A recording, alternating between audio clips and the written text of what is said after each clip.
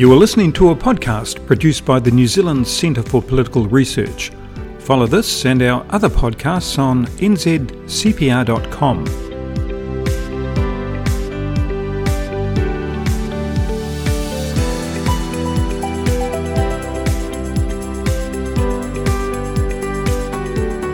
Welcome to our podcast for the 15th of June 2023, presented by Dr. Muriel Newman. The government is proposing major changes to the control of free speech. All media will be affected, everything from social media channels like Facebook and Twitter to the mainstream media that have until now self-regulated their content. A new government regulator would have the power to remove content, close down sites, and impose fines of up to $200,000. Is this the big brother that George Orwell warned about in his book 1984? Here's Muriel Newman. Just 2 weeks after becoming New Zealand's 41st Prime Minister, Chris Hipkins announced that Labour's proposed hate speech legislation would be withdrawn and the matter referred to the Law Commission. He explained that the Law Commission had a good track record of developing guidance on difficult issues.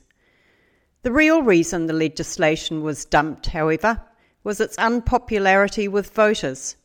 For a new Prime Minister desperately trying to salvage an election win, abandoning it was the only sensible thing to do.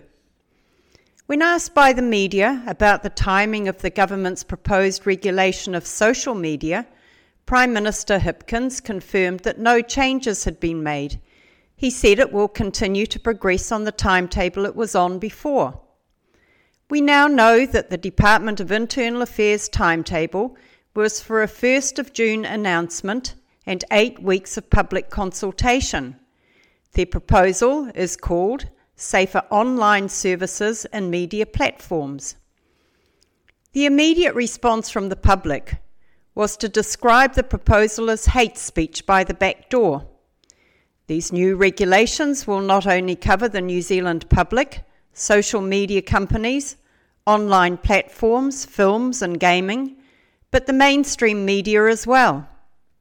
Why such a controversial crackdown on free speech would be released so close to an election is hard to fathom, especially as any legislation would not be introduced until 2024 and only if Labour is returned to government.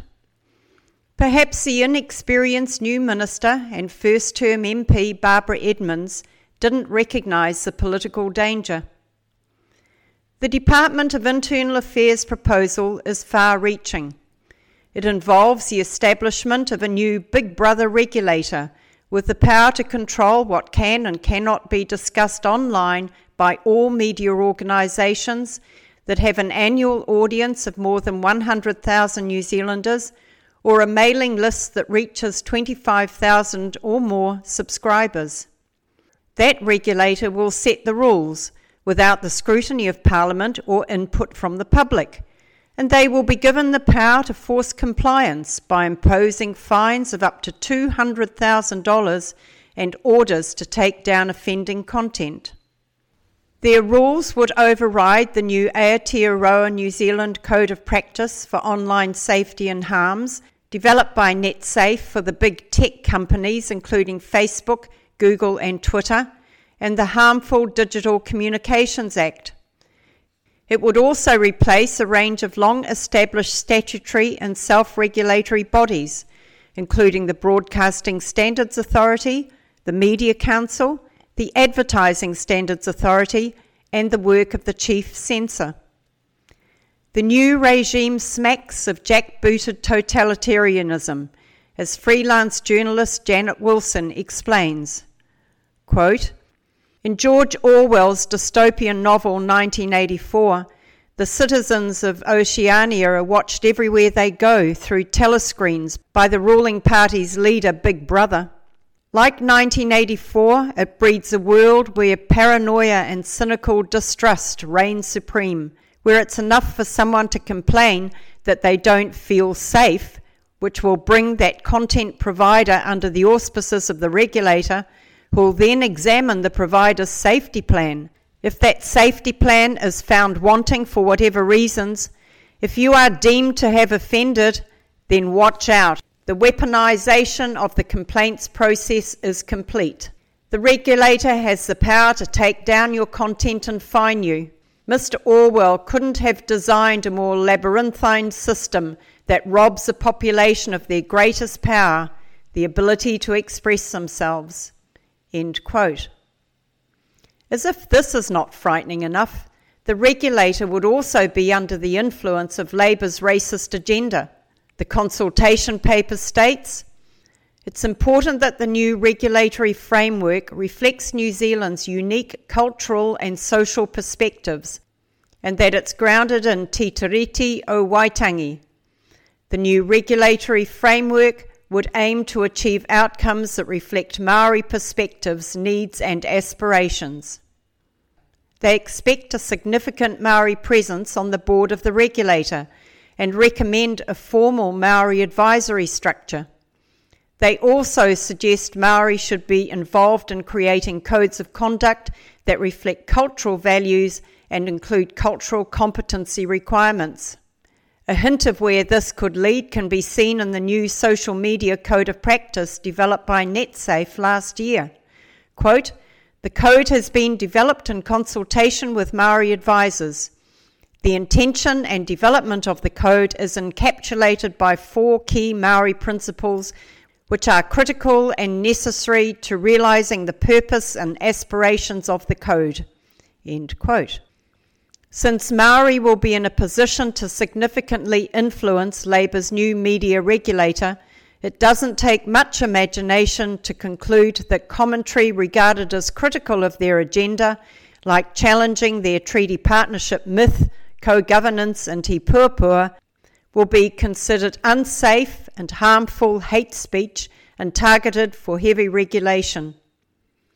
The Maori influence in all regulations and legislation now produced by the Labour government can be traced back to the powerful Office for Maori Crown Relations that was established in 2018 in collaboration with iwi leaders. The Herald's senior political journalist, Audrey Young, provided an insight into this powerful organisation last year, pointing out that the minister had instructed it to operate under the radar. As a result, most people are unaware of its existence despite the profound influence it is having as the vehicle Labour's Maori caucus is using to embed co-governance throughout the country. It is the Office for Maori Crown Relations that is forcing public service chief executives to establish cultural competency targets for all staff, but it's also responsible for imposing a Maori veto over all government policy. Audrey Young reports that in 2019, the Cabinet Office issued a new circular for its ministers and chief executives to apply whenever new policy is being developed to ensure it is compliant with the treaty. Their mandate has now been expanded to cover any organisation connected to the government in any way. As a result, treaty and cultural competency requirements are now appearing throughout the private sector as well as the public sector, as New Zealand is being transformed into an apartheid nation where a Maori worldview dominates.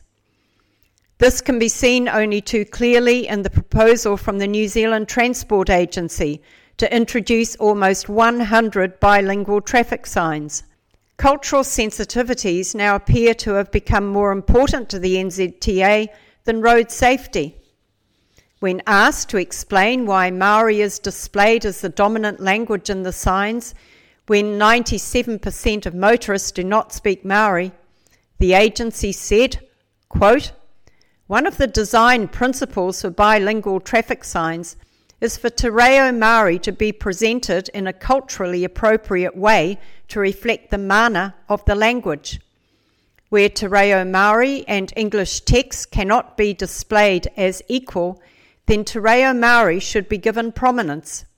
Given that Te Reo Māori is used less than English throughout Aotearoa New Zealand, Waka Kotahi is of the view that it needs to be promoted if it is to achieve equality with English in New Zealand." End quote. Submissions on the bilingual traffic sign debacle close on Friday the 30th of June, and the closing date for submissions on Labour's new hate speech proposal is the 31st of July. Full details for both can be found on nzcpr.com. These two government consultation processes illustrate how out of touch the Labour government has become.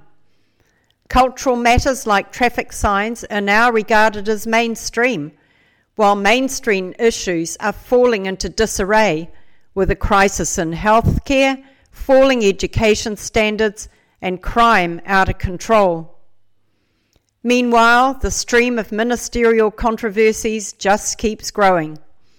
We've had the sacking of Stuart Nash for disclosing confidential cabinet information, the desertion of Meka Whaitiri to the Maori Party, the reprimand of Justice Minister Kiri Allen for attacking Radio New Zealand after her fiancé missed a top job, the stuff-up over the census with Statistics Minister Deborah Russell now retracting her promise to resign if she didn't reach her 90% response target, the hauling of Education Minister Jan Tinetti in front of the Privileges Committee for misleading Parliament, and the unfolding saga of the River of Filth Transport Minister Michael Wood and his ongoing failure to publicly disclose and sell his Auckland Airport shares. There is now a growing perception of incompetent ministers ignoring the rules and leadership failure at the highest level. The Cabinet Office told Michael Wood to comply 12 times over a 2-year period. How many times does a minister need to be asked before being required to comply? All of this paints a dismal picture of a woeful government completely out of its depth and doing untold damage to our country, as this week's NZCPR guest commentator Frank Newman encapsulates in his narrative, "If I Wanted New Zealand to Fail." Quote, "If I wanted New Zealand to fail, to suffer, not prosper, to despair, not dream, I would start with democracy itself. I would say it's not working.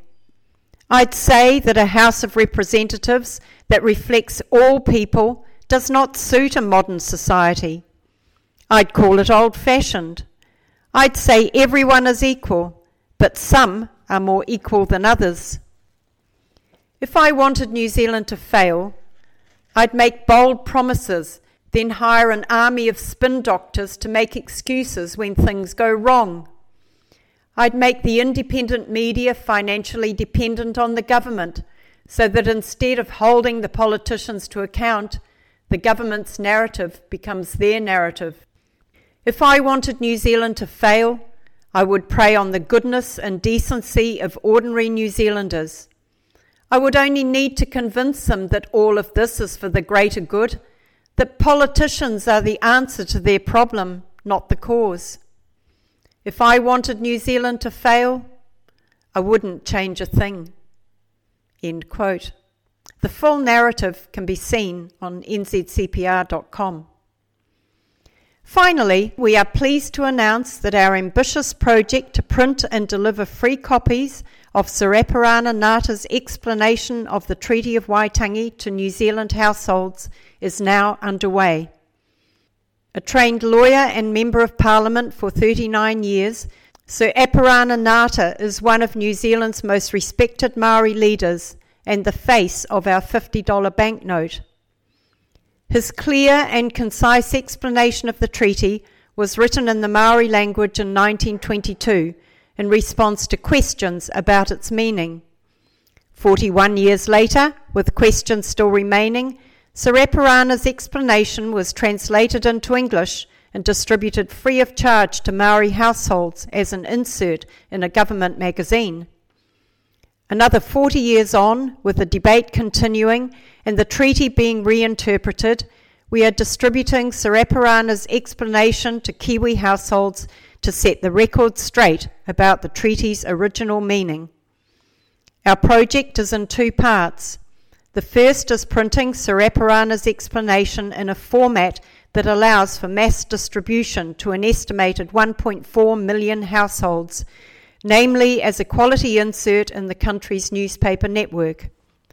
And the second part involves printing 10,000 copies of the explanation as an A5 booklet to send to libraries and selected schools. Thanks to the generosity of NZCPR readers, we have raised sufficient funding to print the 10,000 booklets and 500,000 of the inserts. Accordingly, we're now launching an urgent fundraiser to cover the cost of printing and distributing the balance of the inserts. If you would like to support this project to set the record straight on the original meaning of the treaty, then please visit our fundraising page, www.nzcpr.com/treaty-book-project. That's www.nzcpr.com/treaty-book-project. Complimentary copies of the A5 booklet will be available to those who donate to this important project. That's it for this week. Don't forget to visit www.nzcpr.com if you'd like to register for our free newsletter, take part in our poll, or access a treasure chest of valuable information. See you soon. Bye. This podcast has been brought to you by NZCPR Media.